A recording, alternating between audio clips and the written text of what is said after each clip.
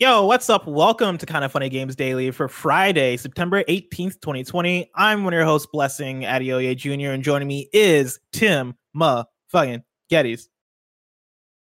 We got duped, Bless. How'd we get duped pretty badly, let me tell you. Oh no, what happened? We had some breaking news coming in for us to talk about. Turns out it was all fake news. It's not real. It's not real at all. I'm going to leave it there for us to talk about, though. All right.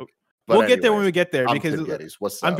I'm very curious on what your take on this is. But before we get there, Tim, I want to let you know, man, I am tired. I've had very little sleep this week. And you know why?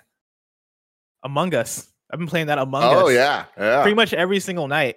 And I feel bad for Michael, my roommate, because legit nights ended me just yelling at like 11 p.m. just that Yusuf is the killer when really I'm the killer. It's been one of those things where I've been playing this game nonstop and I'm obsessed.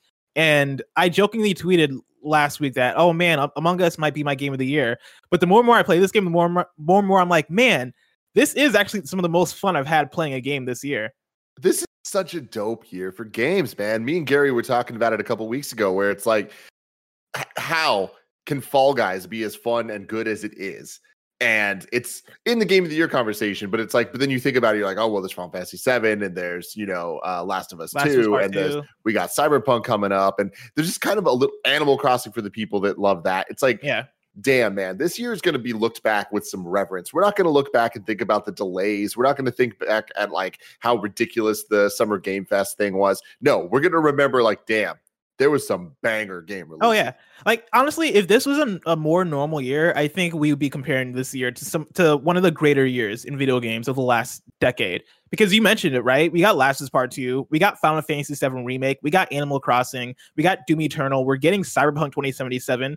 That Miles Morales, like it is a comparable year to even something like 2018, where we got Spider-Man, God of War, and Red Dead. I would say, This year has been amazing for video games. It's just also been such a weird year in general. But with that too, I mean, of course, all that stuff. Yeah. But it's cool to me that like there's a unique thing kind of happening where old games can be new. Where, okay, we have things like Fall Guys that are obviously brand new. They've been in development a long time, but they're new. But things like Among Us that are old games that are just now new to so many people. Like I bet the player base for that game is what 100 times plus what it was before. Like maybe like definitely 1,000 times. Like I don't know. I'm not good at math. I don't know the many times exponentially. I'm going to say that. I feel like that'll work. But I love that because of things like Twitch and things just like social media, games that came out 2 years ago can all of a sudden come out and it's as if they're brand new. And then be in a conversation with games like Last of Us and Animal Crossing and Fall. Video games are cool, man. They're cool. Let's talk a little bit more about video games because today's stories include Michel Ancel leaving Ubisoft, PlayStation not going after Game Pass, and more because this is Kind of Funny Games Daily each and every weekday at 10 a.m. live right here on twitch.tv/kindoffunnygames. We run you through the nerdy news you need to know about. If you're watching live, you can correct us when we get stuff wrong by going to kindoffunny.com/you're wrong.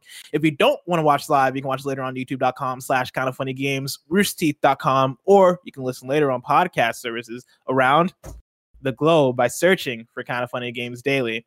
To be a part of the show, at patreon.com/kindoffunnygames, where bronze members or above get to write in, and silver members or above get the show ad-free with the exclusive daily post show. Housekeeping: tomorrow, Greg streaming Avengers from 3 to 5 p.m. Pacific time for Spawn for Good. This is Spawn on Me's No Voter Left Behind 2020 campaign benefiting Vote Riders. The goal is to raise awareness around voter ID laws and voter suppression on the weekend before National Voter Registration Day. So you can catch that on twitch.tv/Spawn on Me Saturday from 3 to 5 p.m. Pacific time. And hey, why not go register to vote? You can go to gamers.vote to learn how. Thank you to our Patreon producers, Tom Bach, Muhammad, and Blackjack. Today we're brought to you by Quip, Upstart, and DoorDash, but I'll tell you about that later. For now, let's begin with what is, and forever will be, the Roper Report. It's time for some news. We have 5 stories today. Baker's dozen. Starting with our number 1. Breaking news that I'm gonna pass the ball to Tim Geddes. Tim Geddes, because he's the one that broke it to me. So here's what happened. We have a Slack channel for Kind of Funny Games Daily where everybody on the team kind of throws in news that they think is important to like to be talked about. And then whoever's running the show, like Bless, will be the one to kind of curate it all. In the last moments leading up to going live, Greg Miller put this into the Slack channel. It was a tweet from what seems to be Insomniac Games, but it is not. This has been proven false immediately. So thank you to Barrett for seeing that it was fake and responding to us so we don't sound like complete idiots. But Insomniac Games was spelled slightly. It's Insomniac Games. And we got duped, but whatever. We figured it out here, but they did report. We hear your concerns. PS4 owners will get a free upgrade of Marvel's Spider-Man remaster on PS5, which would have been an extremely big deal, an extremely good talking point here. And I'm bummed that we don't get to talk about that news because that would have been exciting.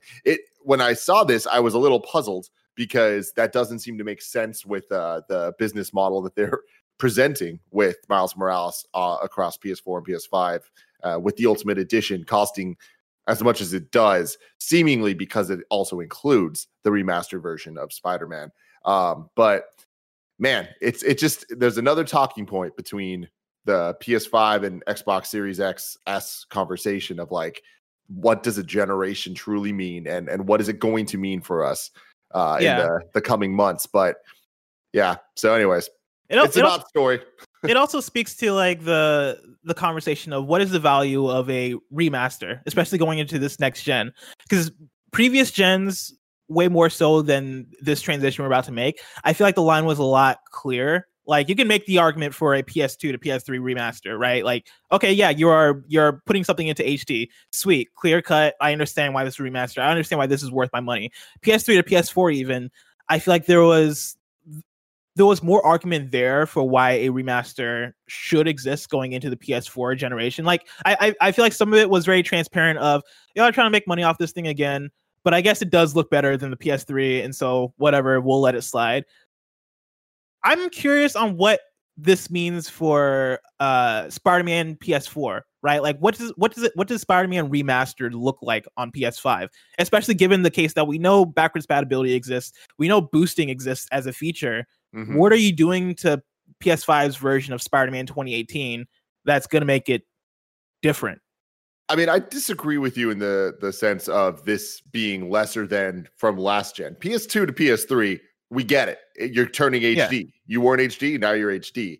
From PS3 to PS4, it was like frame rate improvements, resolution bumps, that type of thing. And I think that with this gen, it's the same thing. It's going to be like frame rate bumps. Like the resolution's going to be nicer, ray tracing, adding those type of things. So I'm interested with this Spider-Man Remastered if the ray tracing and all that stuff's going to be in the core Spider-Man game, which you imagine it will. I don't know about all the extra pedestrians and extra cars and all that stuff that they were talking about Miles Morales having. But I wouldn't be surprised. Like, it depends on how different the New York is. Yeah.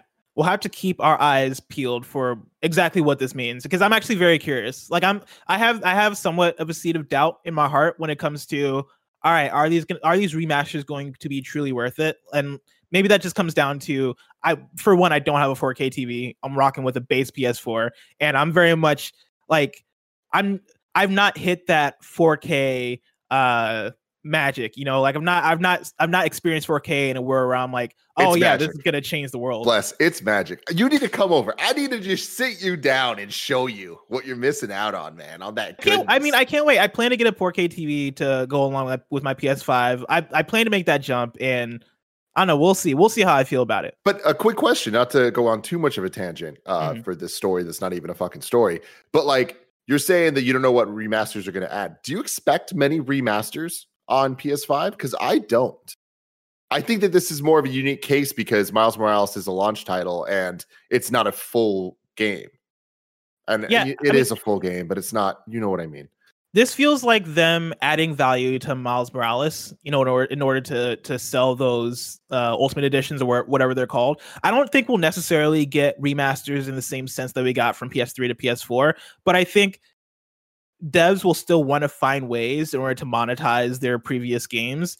And I'm more so curious than anything how that looks like, because it feels like there's a battle going on between folks like Microsoft who do have smart delivery and do have systems in place for developers to make that transition smoothly in a way that is beneficial to the consumer. But then big companies still wanting to make money, still going, hey, how do we do this? And so you look at Control Ultimate Edition as an example, and it's like, all right, yeah, I guess that's how you do it, right? Like make an edition that is for next gen, that is based on the Ultimate Edition, that is, you know, the thing there that is going to sell you is the fact that you're getting all the DLC, and also there's a free upgrade path there to have ray tracing and probably a few other minor features that are going to play into the next gen version. I feel like the more as we're making this transition to next gen, it feels like publishers trying to find any reason possible to sell you on a next gen version, and that's kind of fading away. And so to answer your question, no, I think we're going to see less remasters this time around than last time around. And I think what we will see is some bullshit, like when it comes to when it comes to how publishers try to sell you on a quote unquote remaster. Yeah, interesting. We shall see. Story number 2, though. Beyond Good and Evil 2 and Wild are still in production after their director's departure. This is from Joe Screbbles at IGN. Michel Ancel, creator of Rayman and Beyond Good and Evil, has said he's leaving the world of video games to open a wildlife sanctuary, but assured fans that work on Wild and Beyond Good and Evil 2 will continue without him. Before I even continue, Tim, you remember Wild?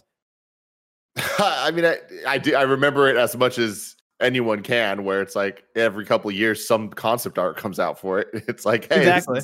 This is a thing. I find it strange that this is coming up, but we're going to circle back around to that and talk about that. Posting on Instagram, the director wrote, quote, "Today is a very special day for me. After more than 30 years, I've decided to stop working on video games and fully focus on my second passion, wildlife. My new project takes place in the real world and consists in a wildlife open sanctuary dedicated to education, nature lovers, and ... wild animals," end quote. Addressing his currently ongoing projects, Ancel reassured fans, quote, many of you might want to know what will happen to Wild and Beyond Good and Evil 2. No worries, since many months now, the teams are autonomous and the projects are going super well. Beautiful things to be seen soon," end quote. A Ubisoft press release also pays tribute to the director, quote, "Today, Ubisoft announces that Michel Ancel has chosen to leave the video game industry after an exceptional career spanning more than 30 years. A nature lover, Michel has been working on a personal project dedicated to the protection of wildlife for a long time. This project, a wildlife sanctuary in the region of Montpellier, France, is now growing in scope, and he wishes to put his full effort into his long-standing passion." The fuck up.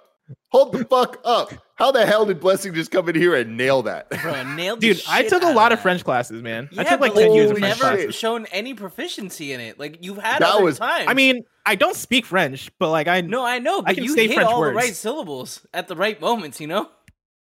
I am utterly shocked. I'm in disbelief at what I just witnessed. Michel is at the origin of some of Ubisoft and the video game industry's most beloved franchises, including Rayman, The Raving Rabbids, and Beyond Good and Evil, whose second opus, Beyond Good and Evil 2, is currently in development. The teams at Ubisoft Montpellier are currently focusing on the main stages of production, aligned with the vision set out by Michel. Now he's just showing up. That's how you pronounce it. That's how you say it, Montpellier. They will have more to share with their communities and fans in the months to come. We would like to thank Michel for the incredible creative vision he has brought to Ubisoft over the course of his career, and wish him all the best for his new venture. End quote. Tim, I feel like there's a lot in here that we could dig into, but I do want to know like your top level thoughts on this. I mean, it's everything about this is weird and interesting. Yeah. Cool. You're gonna go leave for wildlife. All right. I mean, look, here's the thing. Ubisoft has had so much shit going on recently that someone leaving from Ubisoft, my first gut reaction is, oh no, what did he do? Like, what did you do? And this seems like it's not that at all. It's like, I want to go play with some kitties, which is like, that's dope. Well, you guys, let's not have fun with that in any way. Not at all. I just looked up his Wikipedia for games that he's worked on, and yeah, I mean what's gamography? Is that what it'd be? Discography, I mean, filmography, gamography sounds good. Yeah, we're making it now. Gamography includes some like heavy hitters that like he is directly involved, or like up to the original Rayman of lead designer and original concept, and then he was the director on Rayman Origins and Rayman Legends, which are two of my favorite games of the last 10 years. And then obviously Beyond Good and Evil. So it's like a lot of my favorite Ubisoft games, this dude had a lot to do with. So it's kind of a bummer to see him go. Having said that, it's like I don't know about Beyond Good and Evil 2, and I especially don't know about Wild. And they're saying that those things are still happening. I don't know. Like I'm gonna be shocked if Beyond Good and Evil 2 ends up being two things: either good or good and a good Beyond Good and Evil game. Because everything we've seen of it, it doesn't look anything like Beyond Good and Evil, the original, which was a very kind of small Zelda-like game with a lot of character. And everything Beyond Good and Evil 2 looks like is crazy epic multiplayer, like online thing. And it's like, well, it seems very ethereal, right? Because what we've seen has basically been like, you know, we've seen the bones of it. They've not necessarily shown us like a gameplay demo or like a breakdown of what the gameplay loop looks like. Everything we've seen has been, hey, we're making this game and we're showing it to you at the same time we're greenlighting it probably. And so here's some wireframes. Here's a thing where we bring out Joseph Gordon-Levitt and he'll ask you guys to help make the game for us. And it's been a bunch of weird ethereal stuff in terms of what Beyond Good and Evil 2 is. I got a question here from my dog Nick96, who writes in and says, "Morning, Blessing and Tim. With Ansel leaving the video games industry, what do you think this means for the projects he was involved with?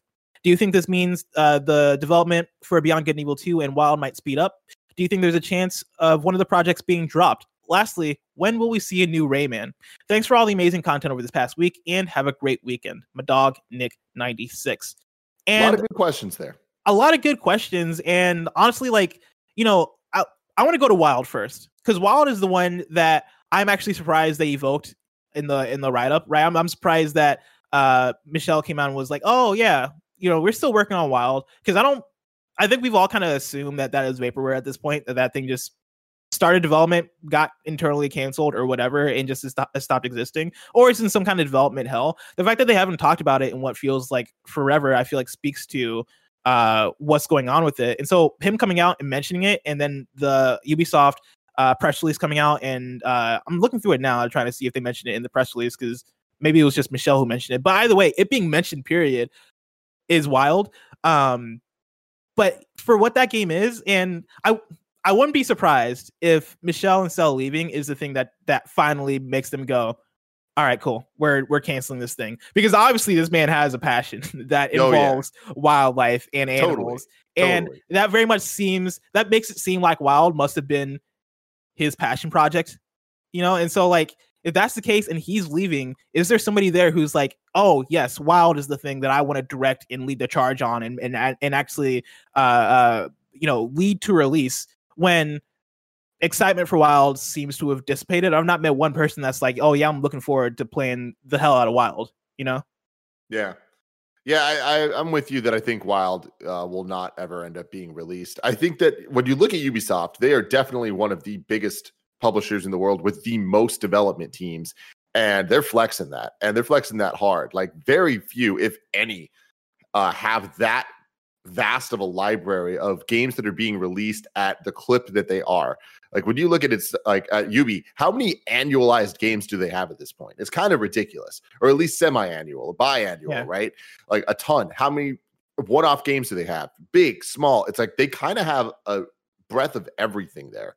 And Wild seems like a bigger project, and specifically with like Gods and Monsters, or whatever it's called now, Immortal Phoenix Phoenix Rising. Immortal Phoenix Rising. With those type of new IPs, in addition to their barrage of ridiculous lineup they got coming up with Far Cry, Watch Dogs, and Assassin's Creed, almost month after month coming out. I just don't know how many resources are going to be there for, you know, a new IP of that type of ilk. Specifically when we're seeing things like Riders Republic that are taking other new IP that they had and remixing and reforming it in the form of Steep, which was not a major success, and trying to like give it a second chance. I can see Wild getting cut pretty easily. Beyond Good and Evil 2, that's the one to me where I'm like, is that even a game? And on top of that, when you look at it compared to its brethren of other similar games, Last Guardian is out. Death Stranding is out. Final Fantasy VII Remake is out. Last of Us Part 2 is out. Beyond Good and Evil 2 doesn't feel like it exists. And like those were all the same conversation, right? So it's like, I don't know. Will it ever come out? The PS5's coming out this year. I mean, I believe they're working on it. And like, Beyond Good and Evil 2 is a weird one because it feels like The Last Guardian, but it wasn't necessarily announced forever ago. Like it was announced, 2-3 years ago? And granted, like we've not seen much from it. Technically, it was announced in 2008. Okay, fair. But like that was a different game. But that looked like a more actual Beyond Good and Evil 2. But yeah, our first glimpse at it. This current iteration of it was a few years ago, which is still in the realm of okay, yeah, you could still be working on it. I don't necessarily think that Michel Ancel's departure means much as far as whether that game comes out or not. Like I do believe when they say that, yeah, as Michel was leaving, like they were already in a place where they were autonomously working on these projects. Like I believe them when they say that, especially about Beyond Good and Evil 2, because I don't think Michel leaving is the thing that tanks that game. Though I could very well be wrong. You mentioned at the top of this conversation that Michel Ancel has this huge legacy in video games. He has this huge legacy at Ubisoft. He's behind some of their biggest franchises, such as Rayman and Beyond Good and Evil 2, or Beyond Good and Evil, period. When you take that into consideration, I think his departure makes sense. Like he's been in the game for a while, and like at a certain point, you got to leave the game. You know, that happens for everybody. Reggie left the game. Pretty much everybody's going to leave the game at a certain point. And so in that essence, it's not that strange. And when you keep that in mind, you imagine that Michel's been thinking about this for a while. And with that being the case, they're talking about this and they're making sure that transition goes smoothly. Like that's how these things usually work, unless it's something that happens all of a sudden. And so I expect Beyond Good and Evil 2 to still come out in that sense, even though just in the sense that the way in which they show that game is still weird. And so who knows? But the thing that really stuck out to me, and this is from the Ubisoft write-up that they did, they mentioned talking about their Montpellier studio, right? They said that they're currently focusing on the main stages of production aligned with the vision set out by Michel. They'll have more to share with their community of fans in the months to come. That's very specific, especially in the context of Ubisoft Forward happening. True, but they always do this. Beyond Good and Evil is a game. It's out of all the games I named earlier, the Death Strandings and all those things. Death Stranding was like, you knew we were going to probably get some type of actor announcement or some weird tidbit at the big things like Game Awards or E3, right? We could look forward to that. Beyond Good and Evil, hell no. Everything's out the window. They've consistently talked about this game in random Ubisoft live streams for the last 3,004 years. It's just oh, it's a Wednesday. Guess what? There's more monkeys now. And they're like, look at the monkeys. Look at all the art of the monkeys. And it's like, the monkeys are in space now. There's like a fucking 56-minute live stream of people like looking at concept art and talking about it. It's like, what the fuck just happened? Like, they're talking about Beyond Good and Evil 2. This is so random. And I feel like that just keeps happening. And they'll always be like, yeah, coming up, there'll be more. So it's like them saying the coming months doesn't necessarily surprise me. But you're right to bring up Ubisoft Forward. They now have a format that can kind of give those things a bit more of a home that makes a bit more sense. And, at some point, they're going to talk about this game again. And I wouldn't be surprised if that would be coming up in a Forward. But how far is this game? I don't know. That's the big question when we're talking about Forward. Forward feels like it's very much been focused on games that are somewhat imminent. Like with Ubisoft having such a busy fall into winter into early next year, Forward feels designed entirely around that, managing that information, making sure the flow of information feels clean and nice and organized for that. And so we didn't, at the second Ubisoft Forward that we just got, we didn't get information about Far Cry 6 because that's being saved for probably Forward number 3 or 4 happening within next month or early next year, right? Like that feels like organized information. And I don't know if Beyond Good and Evil 2 necessarily makes complete sense to include in a Forward when they've been so focused on the imminent. That said, like, who knows what the future of Forward is? We'll have to look forward to it. Story number 3. PlayStation isn't going after Xbox Game Pass. This is from Jordan Allman at IGN. Sony has said that the company doesn't plan to bring its new first-party games to a Game Pass-like subscription service because it wouldn't be, quote, sustainable. Sony Interactive Entertainment CEO Jim Ryan broke the news in an interview with GamesIndustry.biz. The interview noted the surprising reveal of the PlayStation Plus collection during the PS5 conference, which will bring a library of the PS4's best games to the console, available to PlayStation Plus subscribers for free. In light of this news, Ryan was asked whether PlayStation might follow Microsoft's lead in bringing all of its future first-party games to a subscription service upon the day of release. Quote, "For us, having a catalog of games is not something that defines a platform. Our pitch, as you've heard, is new games, great games. We've had this conversation before. We're not going to go down the road of putting newly released titles into a subscription model. These games cost many millions of dollars, well over $100 million to develop. We just don't see that as sustainable." End quote. Ryan added that Sony's ambition is to make bigger and better, and hopefully at some stage more persistent.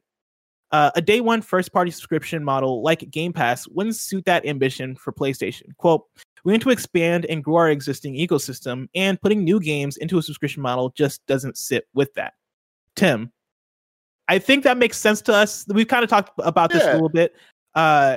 And yeah, I don't think anybody here expected that for a PlayStation to put any of the first-party games on a subscription service day one, like Xbox Game Pass. No one would have expected Xbox to do it. It's insane. Like Xbox doing that. Like I always bring this up. I will never forget the day that it was Games Daily and it was me and Andrea when they announced this.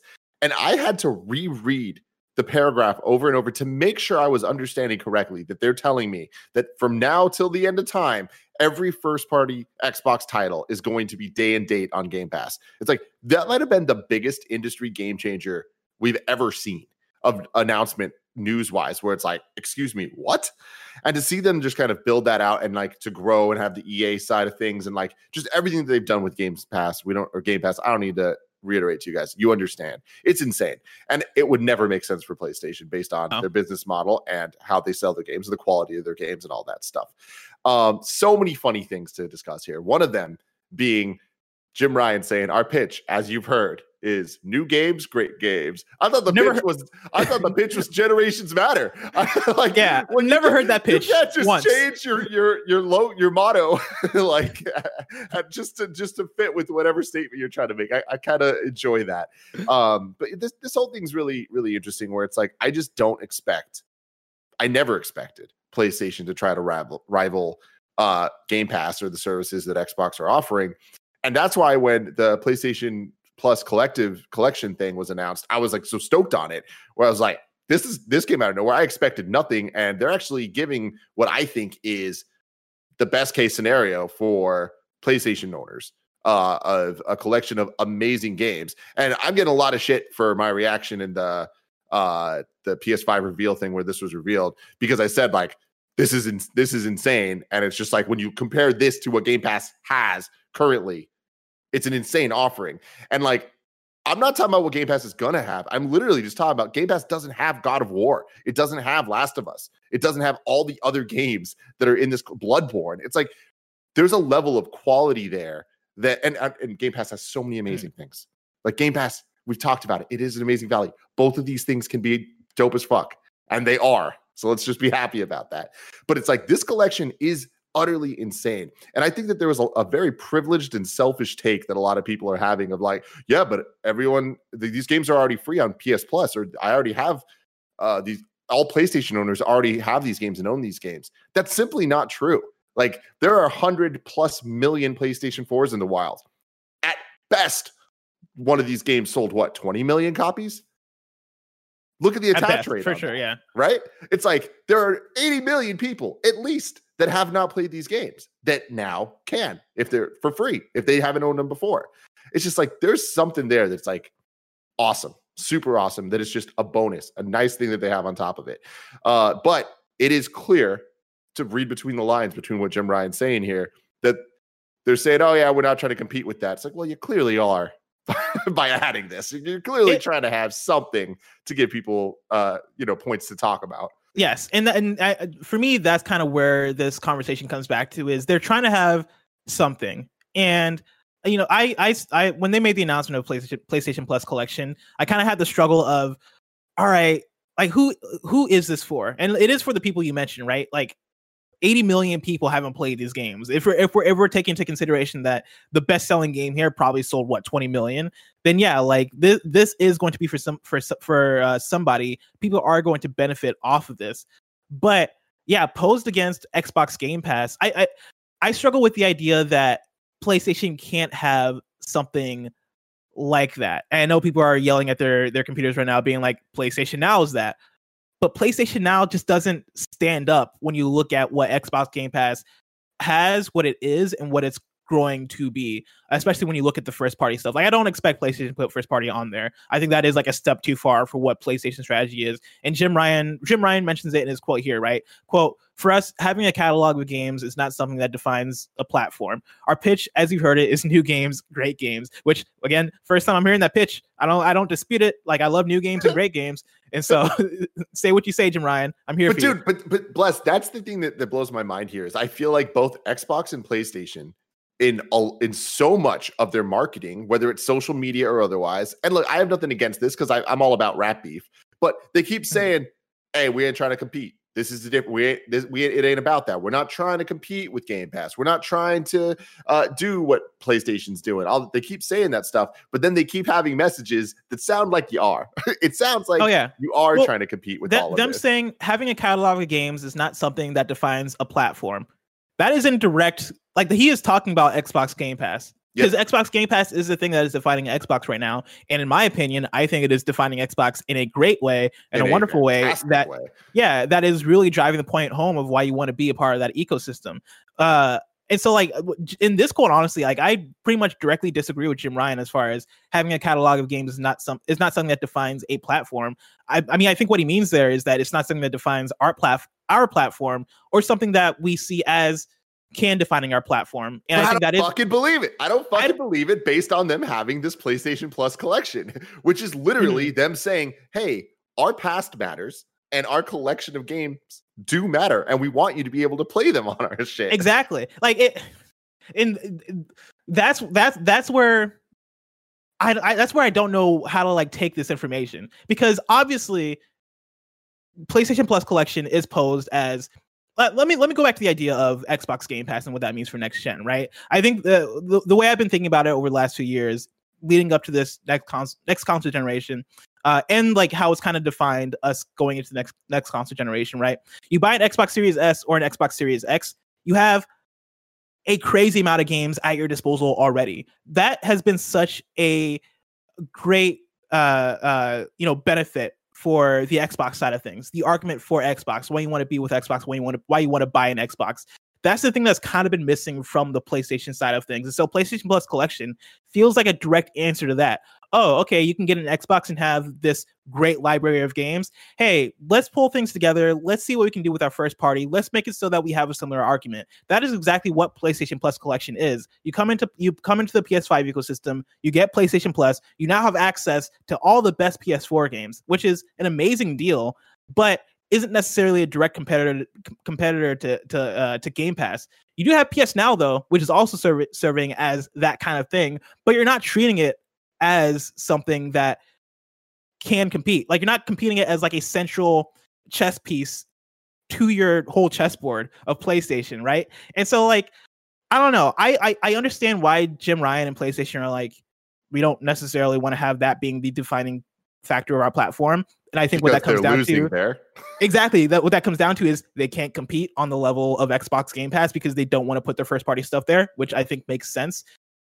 But I don't know. I feel like they could have something. Like, I feel like they could have bundled PlayStation Plus and PS Now in a way where it's like, all right, yeah, PlayStation Now / PS Plus, whatever that becomes, can be. You are downloading your games. And I know PlayStation Now has that, but you're downloading your games. We are expanding the library. We are partnering with indie studios. We are partnering with third parties. We are making that library bigger, better, and greater. We're cutting deals and we're making it competitive and consumer friendly. But they're not doing that. But I disagree, Bless. It's not that they can't. They shouldn't do that.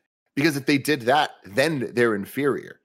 This way, by not doing that, they're able to be like, look at what we're giving you. It's fucking awesome. It's on you if you think it's competing with that. We're not trying to compete with that. And it's clear the PlayStation Plus collection is a different thing than Game Pass that fulfills some of the same needs. And in those terms, beats Game Pass. in terms of the quality of games that they are offering that are exclusive to the platform. I'm not talking about Mortal Kombat 10. I'm talking about Uncharted 4. Yeah, Uncharted and Persona 5, Persona 5 and Bloodborne. So they can win there. So they did that. The moment that they're adding PlayStation Now and trying to make deals, they're not going to be as good as Game Pass. So they're going to lose. Like they don't want to do that. A great man once said, "That's why I fucked yo bitch, you fat motherfucker." And that's all that this is. This is just the big guys, two of the biggest in the game, taking shots at each other back and forth, pretty much being like, fuck you. What I do is better than what you do. But at the end of the day, they're both doing the same thing. Story number 4, Tim. Disintegration multiplayer shuts down after just 6 months. This is Steve Dent at Engadget. The developer behind Disintegration, the tactical shooter with transhuman characters, is ending the multiplayer mode that it launched earlier this year. In a blog post, V1 Interactive wrote that the multiplayer modes will be removed in phases starting today, with everything gone by November 17th. The single-player campaigns will remain, however, and the studio has no plans to remove those. Quote, while our player base showed interest in the single-player campaign, the game unfortunately struggled to build a significant audience necessary for a compelling multiplayer experience, end quote, according to the developer. V1 Interactive is a relatively small studio, and Disintegration already was ambitious in terms of the look, themes, and gameplay. The multiplayer mode perhaps was a step too far, though the developer expressed no regrets. Quote, we believe the video game industry needs constant innovation and will continue to take risks, follow creative visions, and support new ideas, end quote. It's a sad story there because Disintegration seemed cool, looked cool. It always sucks to see a game's multiplayer shut down, especially the same year. Prematurely, way prematurely. Like even, whatchamacallit, Darwin Project came out in January, and I don't think that the multiplayer for that is shutting down until like later in the year. And so for Disintegration to have such a short window, the game came out in like June. That's like 6 months of that multiplayer being up. That's kind of a bummer. But it happens. Sad, but it happens.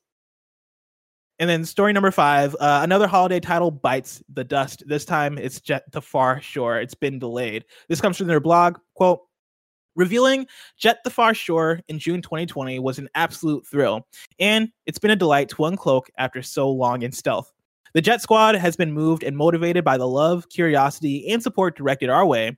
We're glad to report we've come a long way in a brief while, and that Jet is shaping up to be something pretty special.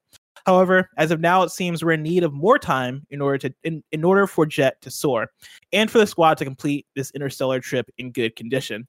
Jet the Far Shore is now fixing to deploy in 2021 on PlayStation consoles and PC on the Epic Game Store. Hectic times, so we've revised our trajectory. It'll be stellar when it alights. I never heard that word. Alights. That's weird. Yeah, I thought I was gonna say aligns, but alights. We should look that up. I am. But yeah, descend from a train, bus, or other form of transport. Descend from the air and settle. Okay, so because it's a jet. Yeah, it's a jet. You know, and they be flying in that game. They gotta land the ship someday. Yeah, that company had a Jared Petty like person working there. A Jared Petty like. But yeah, like this is another one where makes sense given what this year is, and like I at this point, any launch title or any launch window game slipping doesn't feel like much of a big deal because I think we all kind of get it. Mm-hmm. Get the game out when it's ready. Totally. Tim, I'm really excited to see what Jet the Far Shore ends up being when it finally comes out, but that might be so far away. If I want to know what's coming out to mom and pop shops today, where would I look? The official list of upcoming software across each and every platform and listed by the Kind of Funny Games Daily Show host each and every weekday. Yeah. Out today. Kevin, you didn't sing yeah with me. Yeah. Thank you, Kevin. Damn. Okay, I wanted to say 2 things. 1, Kev, that might have been your worst yeah of all time. 2, Bless, that was your best yeah of all time. There was a vibrato on it that I appreciate to no extent. Thank you. I appreciate it. That's actually what I was going for because Bless was so good. I knew I didn't have any competition. So, make your mark. Whatever mark that has to be, make it. Sometimes it's a best, smear worst in a bathroom. You know what I mean? Wait. Out today, we got The Blob's Fight for Xbox One, Gorst for PS4, Xbox One, Switch, and PC. WWE 2K Battlegrounds for PS4, Xbox One, Switch, and PC. Kevin, what's wrong with you? The Secret Order 8 Return of the to the Buried Kingdom for PS4, Xbox One, and Switch. Tamiku for PS4, Xbox One, Switch, and PC. Friday the 13th, Killer Puzzle for Xbox One. Crysis Remastered for PS4, Xbox One, and PC. Is that real? Is that true? Biped for Xbox One. Harvest Moon Light of Hope for Xbox One. Commandos 2 HD Remaster for PS4 and Xbox One. Geo Rifters for Switch. Super Mario 3D All-Stars, baby, for Switch. Batu to Batu for PC. Until September for PC and Mac. Paddle Combat for PC. Doom and Destiny Worlds for PC. Wow. The SEO on that one must be great. Journey of the Broken Circle for PC. And then Saboteur SIO for Switch. And then we have one new date for you. Bloober Team has announced Observer System Redux as an Xbox Series X and PlayStation 5 launch day title. Now it's time for Reader Mail. You can write into patreon.com/kindafunnygames where you can get the show ad-free. And speaking of ads, this episode of Kinda Funny Games Daily is brought to you by Quip. When's the last time you got rewarded for brushing your teeth? With Quip's new smart electric toothbrush, good habits can earn you great perks like free products, gift cards, and more. You've probably heard us talk about Quip a million times, but this is something brand new that rewards you and your mouth. The Quip Smart Brush for adults and kids connects to the Quip app with Bluetooth. With that, you can track when and how well you brush, get tips and coaching to improve your habits, earn points for daily brushing, and bonus points for completing challenges like streaks, and redeem for rewards like free products, gift cards, and discounts from Quip and their partners. Already have Quip? Upgrade it with a smart motor and keep the features you know and love, like the sensitive sonic vibrations and the 2-minute timer with 30-second pulses for a guided clean.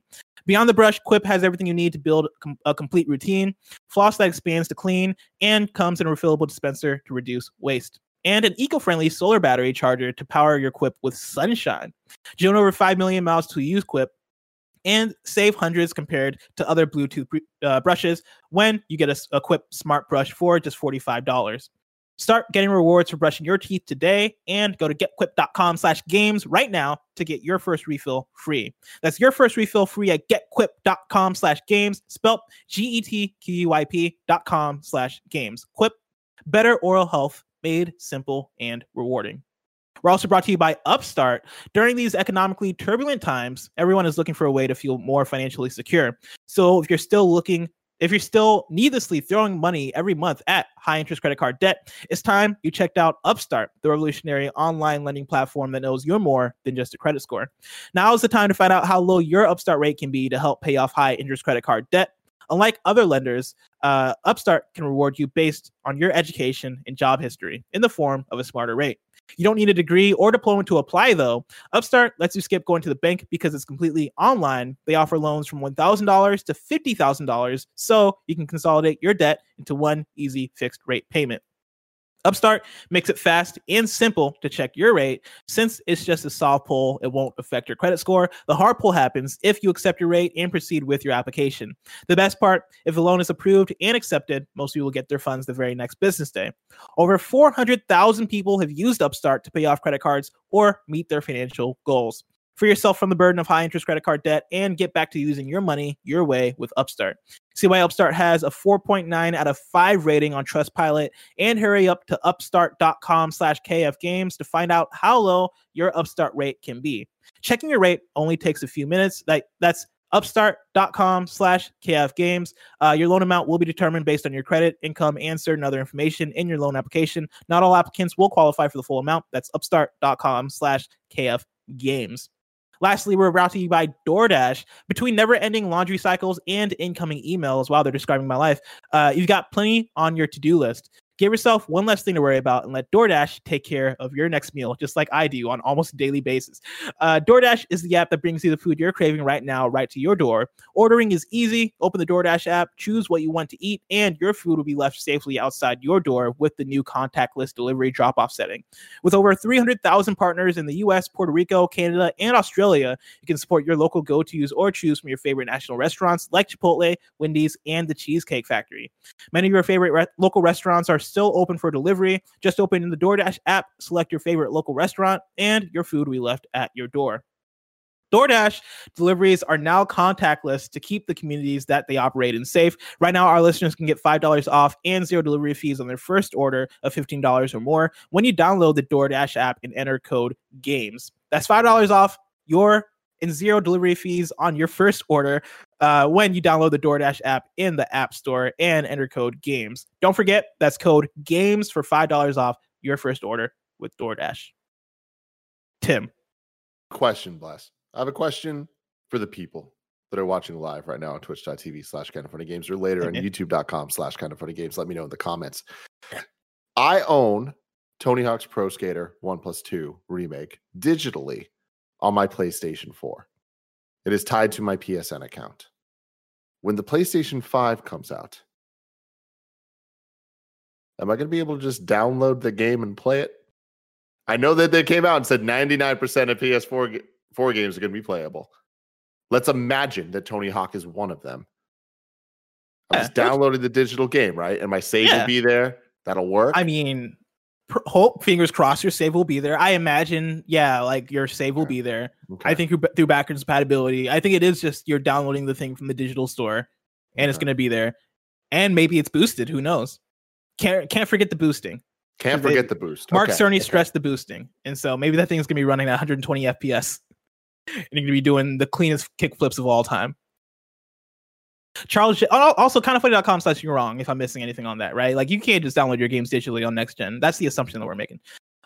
Charles Jacobson writes in to patreon.com/kindoffunnygames and says, "Greetings, KFGD crew.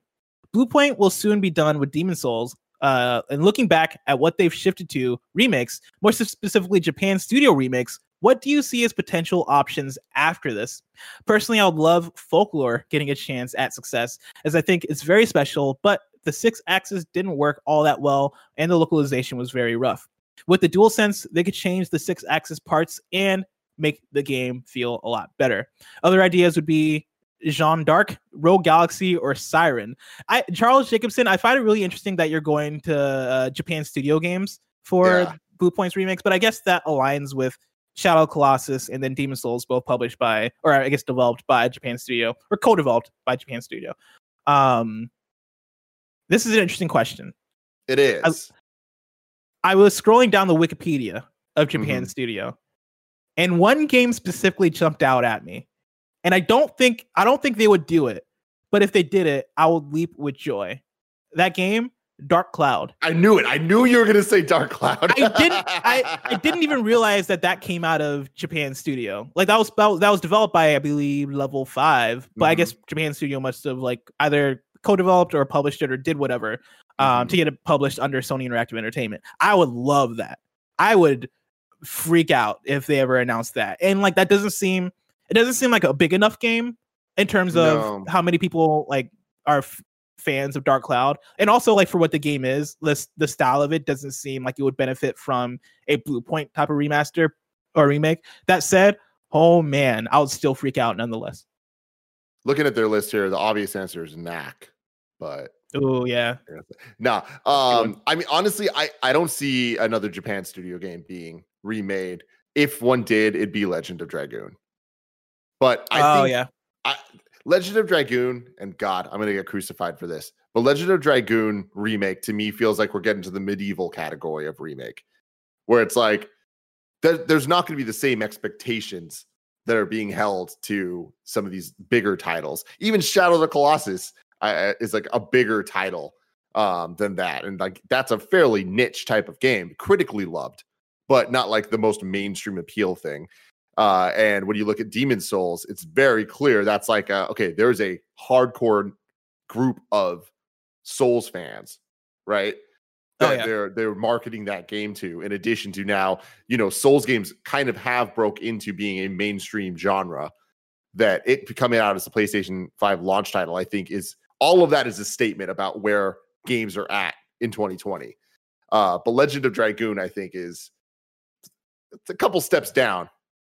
I'm gonna throw one that I think is more likely than both the games you just mentioned, even though I don't think it's that likely either way. Ico. I think Ico would make an amazing remake. That game is a secret masterpiece. I would say more people should play Ico, but it's kind of hard to play Ico on modern consoles. I don't even think it's possible. It might be on PlayStation now, but I'm not positive. But yeah, like Ico would benefit greatly from a remake in the same way that Shadow of Colossus did.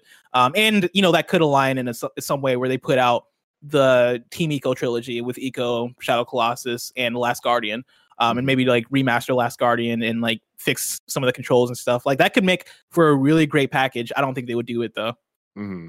That's just niche enough to where it just wouldn't. I don't think it'd be worth it for them. But I'd love it.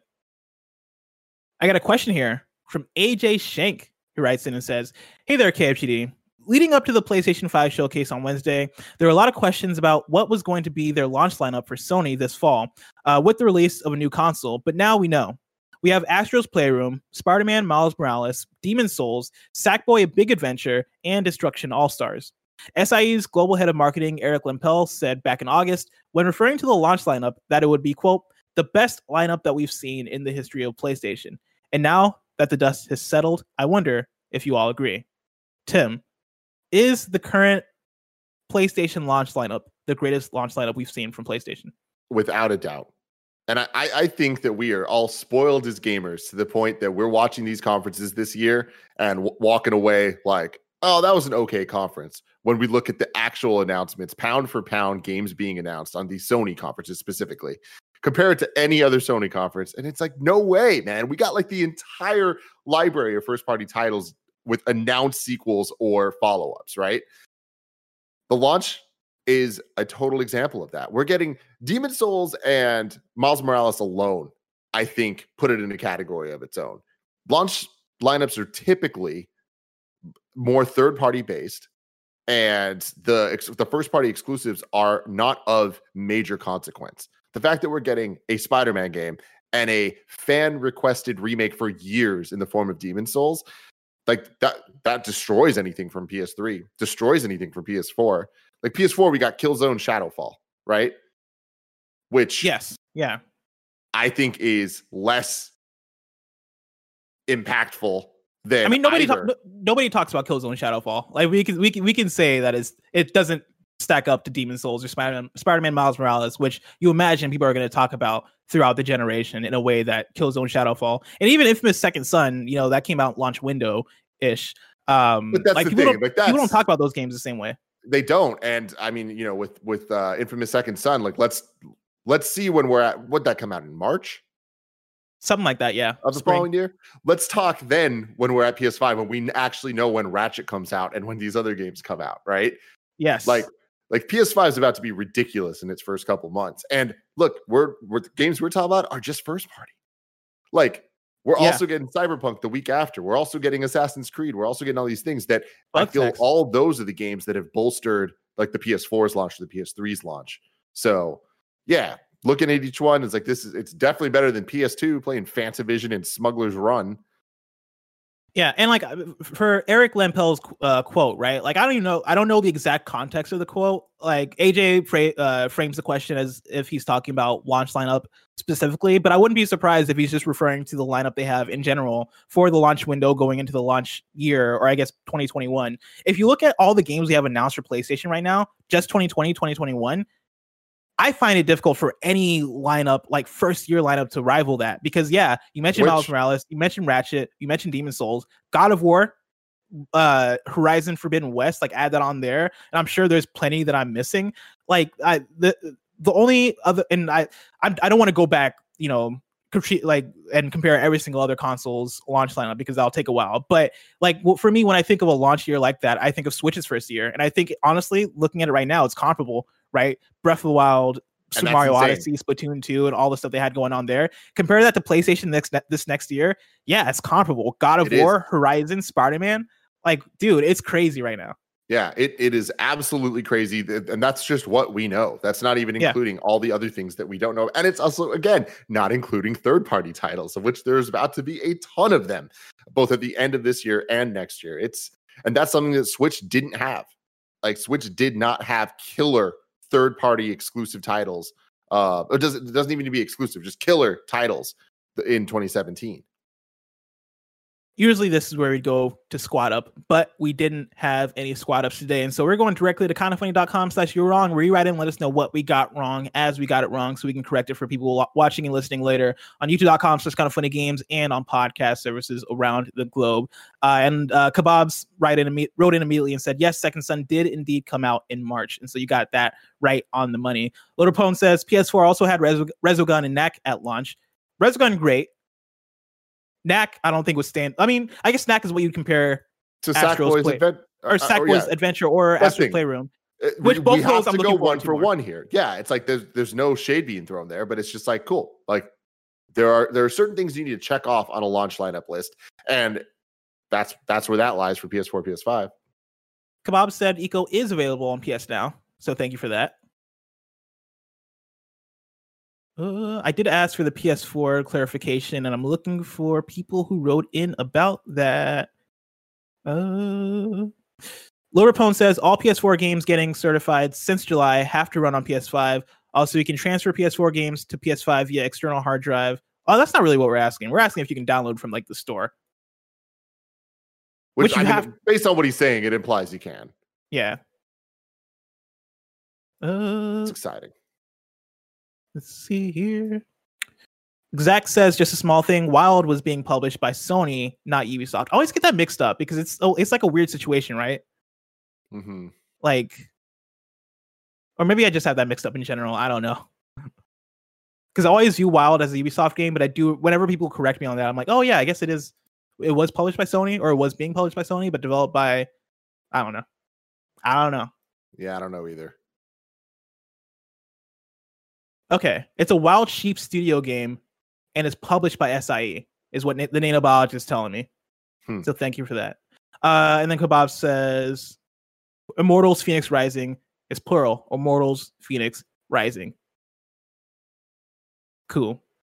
Ladies and gentlemen, the hosts for next week on the show go like this. On Monday, it's me and Tim. Tuesday, it's me and Imran. Wednesday, it's Greg and Gary Whitta. Thursday, it's Greg and Tim. And then Friday, it is Greg and me. And of course, this has been Kinda Funny Games Daily, each and every weekday at 10 a.m. live right here on twitch.tv/kindafunnygames. We run you through the nerdy news you need to know about. If you're watching live, or actually not if you're watching live, if you're watching later on Patreon, we have a Patreon post show for those that are subbed at the silver level of patreon.com/kindafunnygames. So stick around for that. Otherwise, until next time, Game Daily.